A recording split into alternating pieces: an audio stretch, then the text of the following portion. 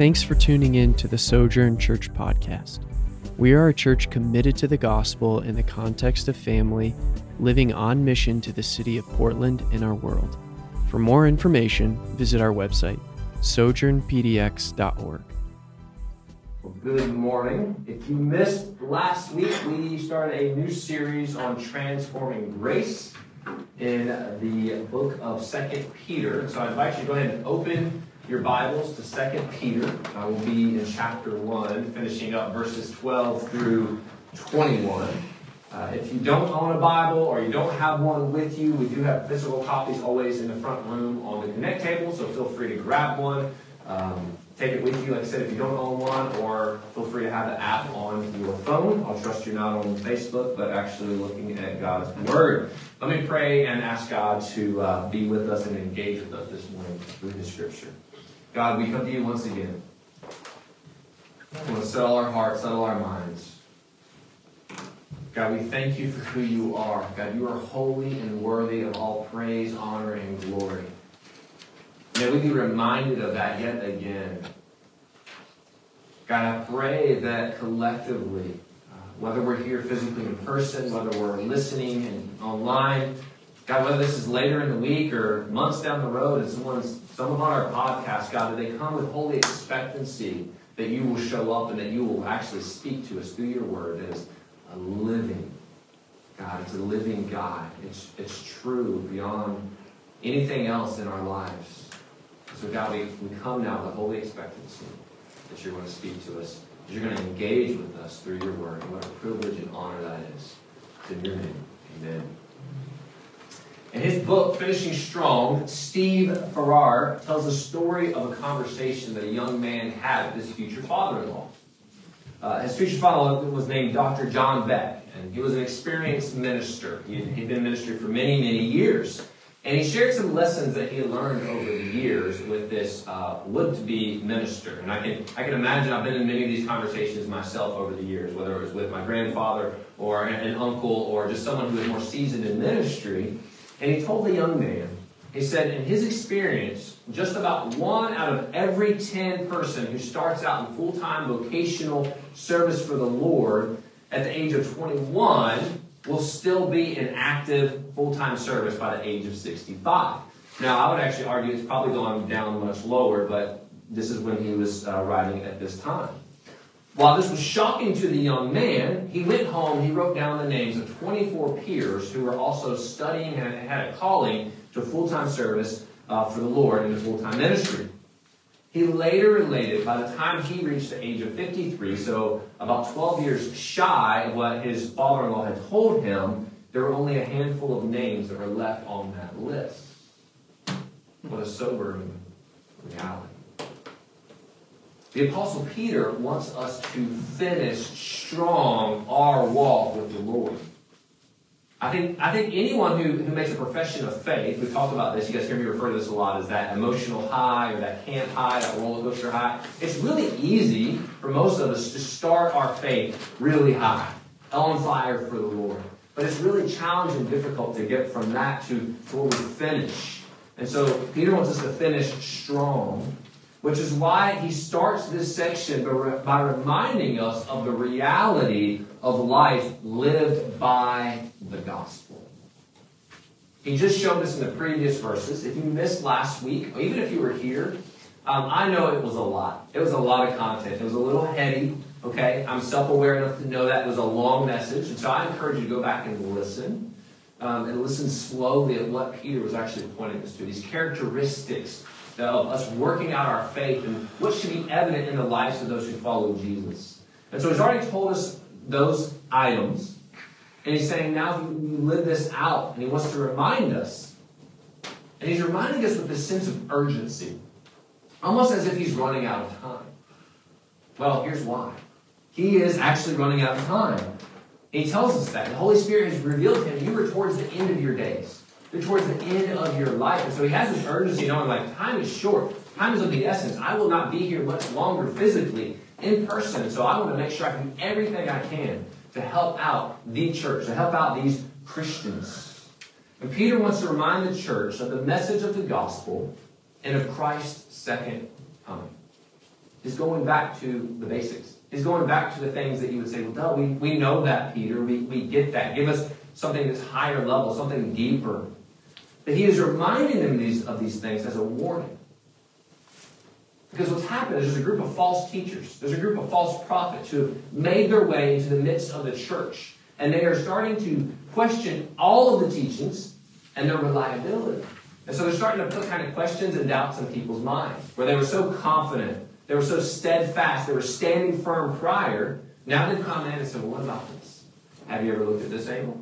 Did you ever realize that this Hebrew word can be translated this way and this way? And it's the same thing that we see happening still today. But Peter says, hey, look, these people are coming in, so I want to give you a warning by taking you back to the basics to be reminded of the truth and the reliability of Scripture and that Christ is coming back again. And so Peter's reminding them and us to keep the gospel central to everything that we do. So the main idea in our message today, if you're taking notes, it's a reminder to pursue godliness with all of our lives and a reminder of the second coming of Christ. So here we find Peter at the end of his life. He's not just going and spending his days on the beach. He's not just taking his days and just staring at the beautiful landscape around him. Instead, he is stressing for Christians to know and to remember to pursue godliness and to have hope. Right? He's writing to people who are going through a hard time. If you remember back to our letter in 1 Peter, and he wants to remind us to have hope because Christ will return. You may be going through it right now, but remember Christ is returning. He will return. So hold on to this truth, hold on to that truth, and live by the gospel in the in-between. And so, point number 1 this morning is a reminder to pursue godliness. It comes to us from verses 12 through 15. Peter says, verse 12, therefore I intend always to remind you of these qualities. What qualities? Those virtues we looked at in verses 5 through 10. So once again, go back and revisit that list. And he says, though you know them and are established in the truth that you have. In other words, Peter's saying, you all know the truth. He says, I'm not teaching you anything new. Now, you might feel that way some weekends here at Sojourn. You might think like, Matt, you've already told us this, or I already know this.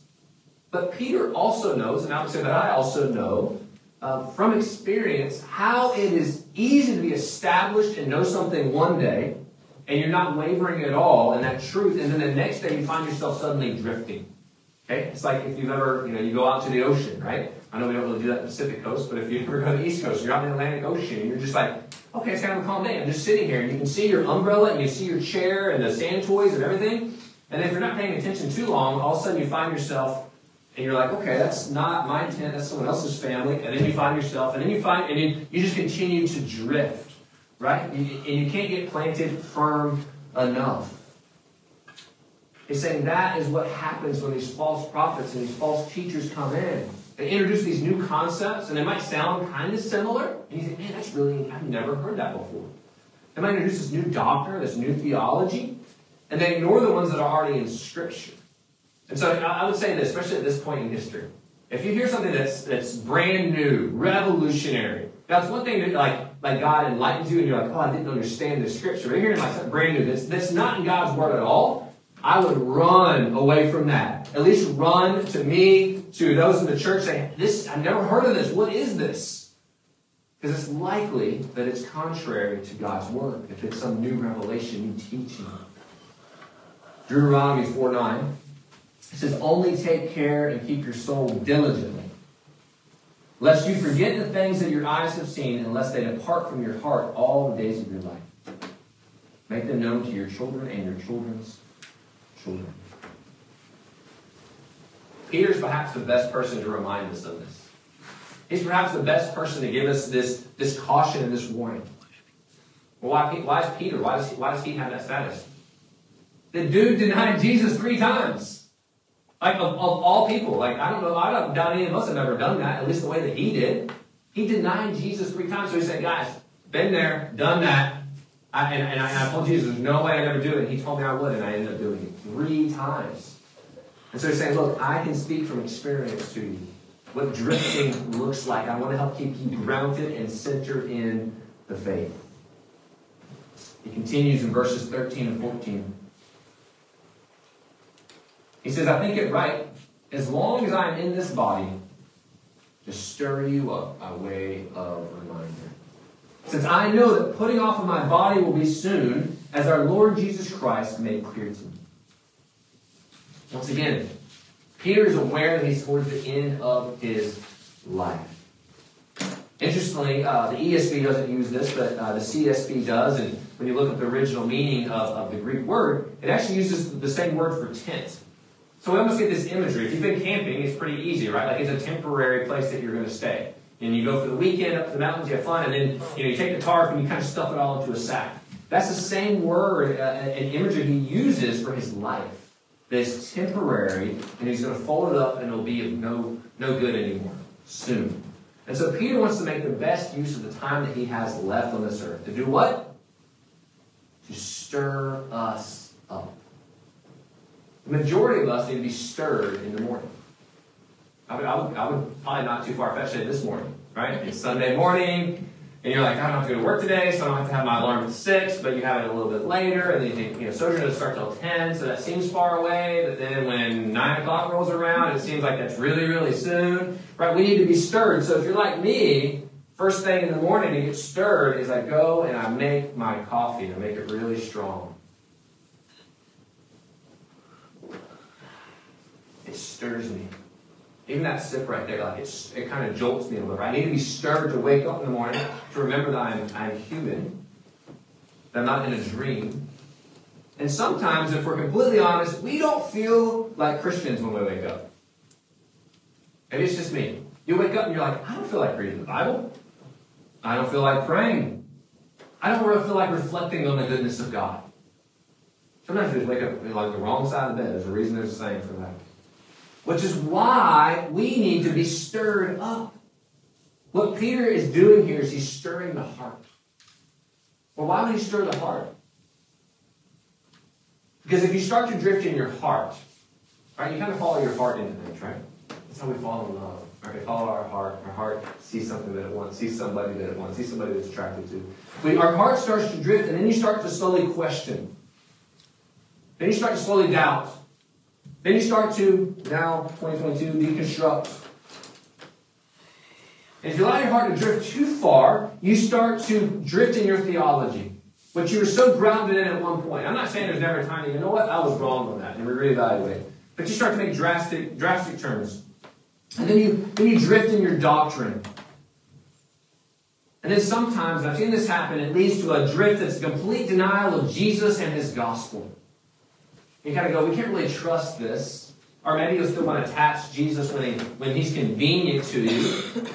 And you completely drift because your heart has drifted away. And so Peter's trying to stir us up to say, let's get back to the center. Let's get back to the basics.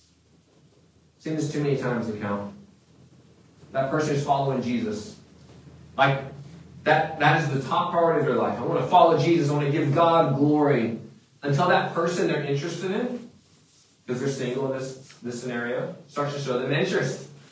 Only one problem. That person they're interested in doesn't love Jesus, doesn't love the church. In fact, they're pretty set against it. And so this person who was all about Jesus and his glory suddenly starts to change. Suddenly they stop attending church. And suddenly they stop reading the Bible. Suddenly they find themselves no longer identifying with any of it because their heart has drifted towards this individual. Students, every year, we don't have any that are this age yet, but they graduate high school and they go off to college. All right? And it's kind of college for most of us. Like I had a great experience in college. I'm glad that I went. But we find this freedom to suddenly explore. Depending on how you grew up and your household and all those things. And so you suddenly find the freedom to explore other options. You sleep in. You quit attending church. And eventually you let go of your once held beliefs altogether because your heart is no longer in it. Now your heart would rather sleep in, or you'd rather go to brunch, or in my case, I live near the beach, so you'd rather go to the beach on when the church is gathering. Or this one. This is the one I've seen most recent in the last 5 years as I've lived here. That person moves to Portland, and they are a strong Christian back home, wherever back home happens to be. And then it seems like they drift, and suddenly they completely change their lifestyle, and they even look as if they're leaving the faith. the way your heart goes, so goes the person. And Peter knows if you love Jesus wholeheartedly, with all of your heart, it will change everything about you. And so what Peter wants to do, he wants to stir our hearts. If they've forgotten, if they've drifted, he wants to, kind of, when I think about this idea of stirring, right? I know you shouldn't necessarily do this, but, you grab someone who's not doing what they're supposed to do, and you're like, hey, wake up. Wake up. What are you talking about? What are you doing? Right? I saw, yesterday I was watching a soccer game, and I think it was fine. The coach of the other team, he grabbed one of his players and kind of pushed him aside. But it was almost like, hey, you're supposed to be doing this, but you're not chasing the ball. You're just kind of standing there. He wants to stir. So Peter's saying, I want to stir you back to godliness. I want to remind you of these things. But it's not only Peter. We are all called to stir one another up to pursue godliness. In other words, you get a part in this. Peter wrote this letter that we continue to have, but you and I also get to do this. That's what we do when we gather. That's why I argue you need to be here. It's not about just the Sunday ritual and all. It's church. This is not church. This is a part of church. Okay, that's another message for another day. The New Testament says, and they gathered. But one reason I argue you need to be here is we need to stir one another up. Some weeks it's you coming in, but some weeks it's me coming in. Just because I'm standing up here doesn't mean I don't need to be stirred up. That you don't have something to offer me. Maybe I've had a really hard week. Maybe I've had forgetfulness and doubts. And then I need to be stirred up. My messages up here aren't intended just to be informational and inspirational. I hope they are that. But they're crafted to stir you up. They're crafted to wake us up, to go like, oh God, it's right there in your word plain. In our gospel community, we collectively stir one another up. Happens to be Wednesday, midway through the week, hump day, right? We left Sunday. And we hopefully leave here going, man, I got stirred up. I'm reminded, okay, I'm good. And you hit a wall, right? Monday, Tuesday, Wednesday, you hit this wall. And it's likely that we've forgotten or we've fallen short of the gospel. And since Sunday, we need to be reminded of it yet again. So Wednesday rolls around, it's like, remember these things. Remember this. He says in verse 15, I will make every effort so that after my departure, you may be able at any time to recall these things. So Peter wants to make every effort to stir us up so that we can recall and remember. Recall and remember what? It says these things. What's he referring to? He's referring to the letter we're studying right now. 2 Peter. Remember, he's presently writing this letter as he writes it. We now have it. And so he's saying, I want to remind you of these things. And he wants to make every effort to communicate it to us.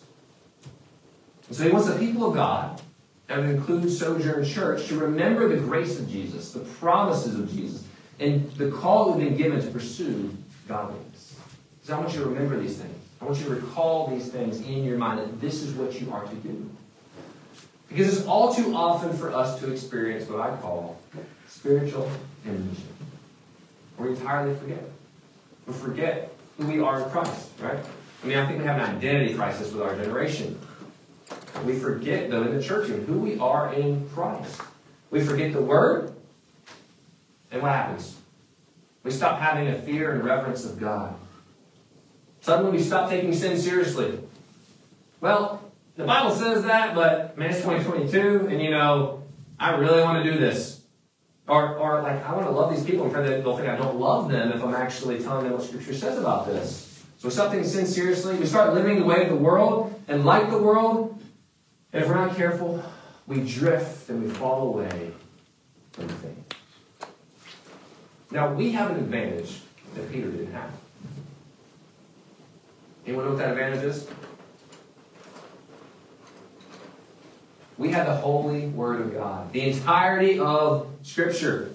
Peter had the Old Testament. And he's like, I'm writing two of these letters. I get to be included in the New Testament, which I don't think he actually did. We have the entirety of God's Word that we can stand on. We have the completed, finished product, which is the primary way that we are enabled to remember God's grace in our lives. Again, this is the primary way, God's Word, which is why I encourage you to open it. that we are enabled to remember God's grace in our lives. Psalm 119:11 says, I have stored up your word in my heart that I might not sin against you. We have to read it.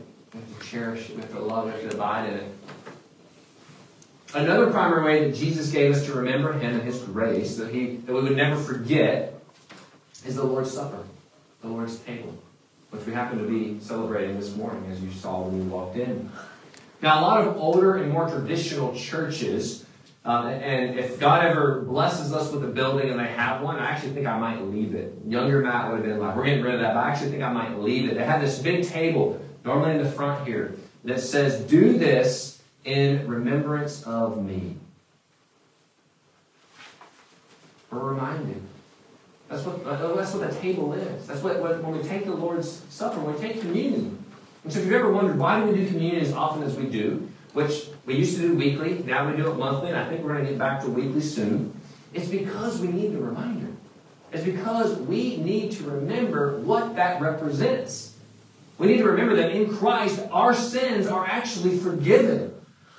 We need to remember that in Christ we have everything we need for life and godliness. The things that we're called to pursue here that we looked at last week, like it's only in Christ and through His Spirit we've already been given those things. And we need to remember that we have a Savior who is alive and returning to get us soon. Amen? Amen. So Peter reminds us first to pursue godliness. Which leads me to our second point this morning. A reminder about the truth of Christ's return. In this section, Peter's actually going to remind us about the truth of Christ's return based on two things. And the first thing is an eyewitness testimony. The second thing is Old Testament scriptures. But we're going to camp out right here on the eyewitness testimony, verses 16 through 18. For we do not follow cleverly devised myths when we made known to you the power of the coming of our Lord Jesus Christ. But we were eyewitnesses of His majesty. For when He received honor and glory from God the Father, and the voice was borne to Him by the majestic glory. This is my beloved Son, with whom I am well pleased. We ourselves heard this very voice born from heaven, for we were with Him on the holy mountain. Now false teachers and prophets had come in, and what they were accusing these Christians of doing was following a myth. We still experience that today. And, I'd say in our city, there's probably a lot of people believe that we follow a myth. Like, essentially, us believing in Jesus, believing in His life, death, and resurrection, following His word, is equivalent of believing that Bigfoot is real or that unicorns actually exist. That's what our culture would think. Or a commonly held argument is that all religions and paths are the same. It's okay, you found Christianity in Jesus. Well, I've got this over here.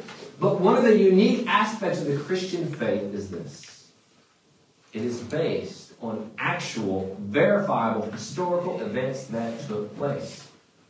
That's the unique aspect of our faith. History actually points to this reality. We can verify these things. And so Christianity is anchored throughout human history. And so Peter tells us, he said it was made known to us through the power and coming of our Lord Jesus Christ. Now he's going to point to the second coming. But he's not implying that the second coming is based on eyewitness testimony. Well, why not? Because it hasn't happened yet. And so how could he base that? It's not possible. But what he's actually referring to here is something that has already taken place in the transfiguration of Christ. That passage that Ben read for us at the beginning, 2 Corinthians 3, 12 through 18, that's what that's pointing to, is the transfiguration of Christ, which is a preview of what is to come in the second coming of Christ. Now, if you're not familiar with the transfiguration of Christ, if that's new to you, think, what is that exactly? It's about halfway through the gospel accounts. You can look up Mark 9, Matthew 17, Luke 9. This is where Jesus takes Peter, so the one writing this letter, Peter, James, and John, up to this mountain. There was Moses and Elijah, the two who represent the law and the prophets.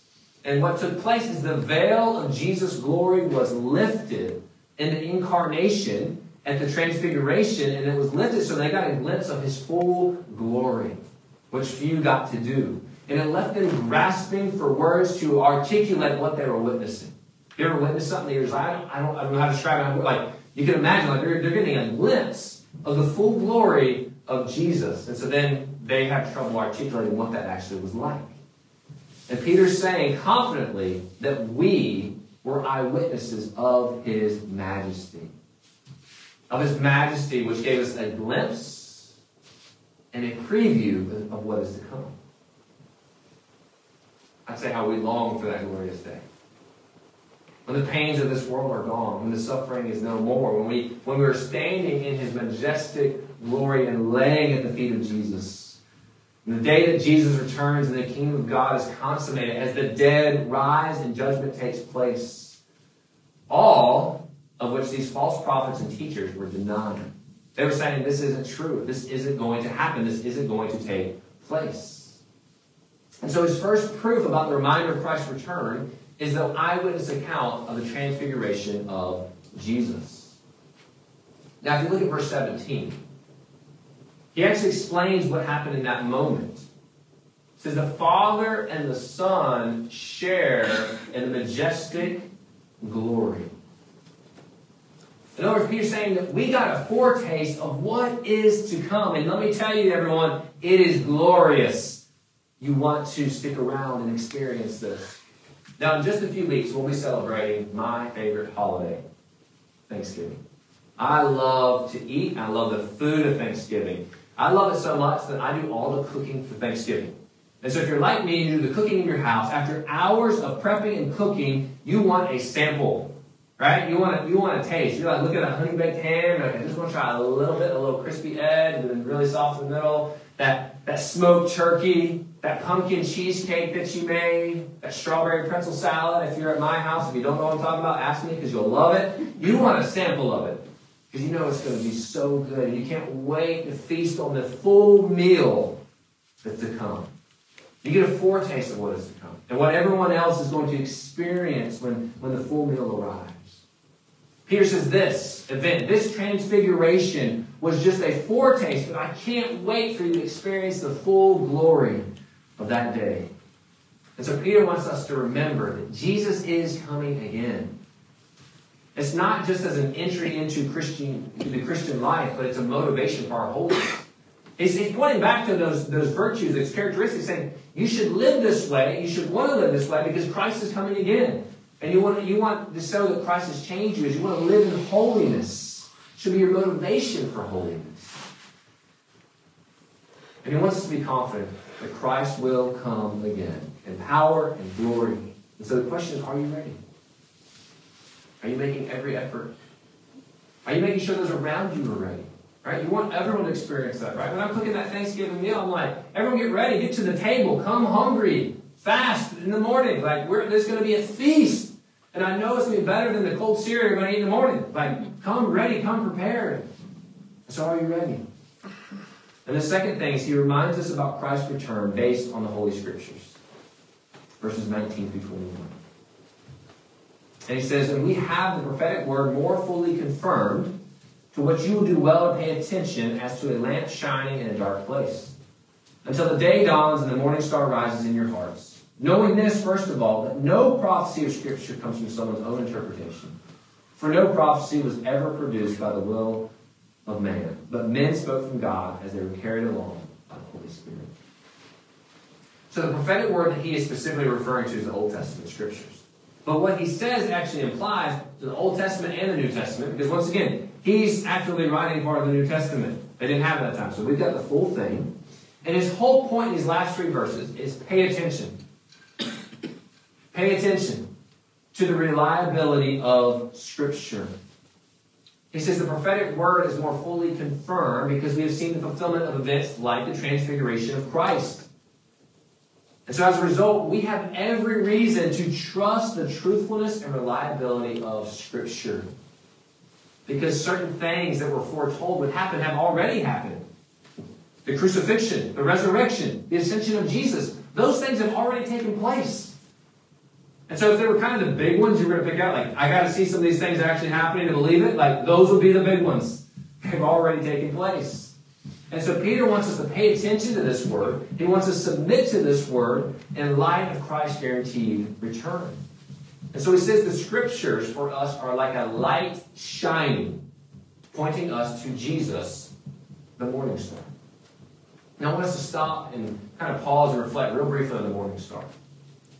Verse 19, second half says, "You will do well to pay attention as to a light shining in a dark place, until the day dawns and the morning star rises in your hearts."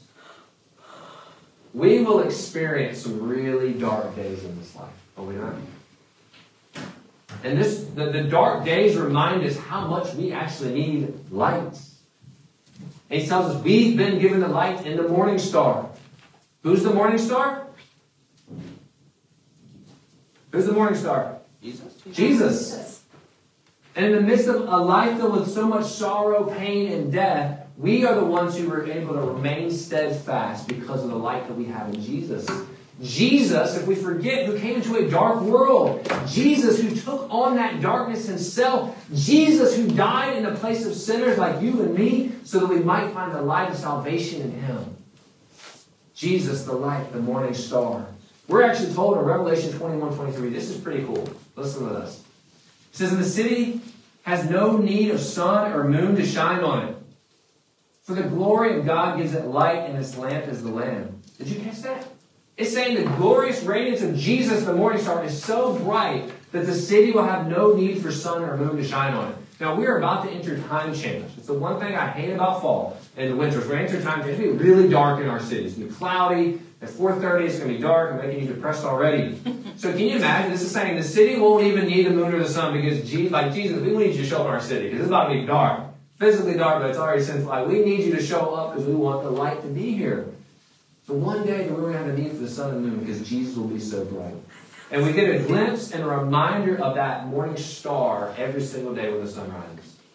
I've had the privilege, I'll say it that way, of driving my oldest son to school every morning, most mornings. We drive east. Well, here recently it's been really nice, right? We just got the rainy weather this weekend. And so as we're driving and as the sun's been rising later, we actually get to see the sun rising. And so we get a glimpse of what this looks like. We get a picture of the brightness of imagine when Jesus went down to the grave, right? And then he rose up out and the light came out. It's like literally this picture that I'm seeing in front of me as I'm driving. As we get to see this light shining again. As the darkness gives way to the light. As the light comes up and is shining. And so I was reminded of that this week, even of this passage. And what a picture that is. A glimpse of what we get to see. Verse 20 says, "No prophecy comes from one's understanding." Peter's corrected the mentality that the prophets were just doing guesswork. That's what the false teachers and prophets were saying. They actually weren't denying that they had a real encounter with God. What they were saying is, you're kind of doing guesswork. You're just kind of patching it together on what God was actually saying. And Peter's saying, no, they had real encounters with God, and they were given a right understanding of the events themselves. These historical events that happen, that roots our faith in history.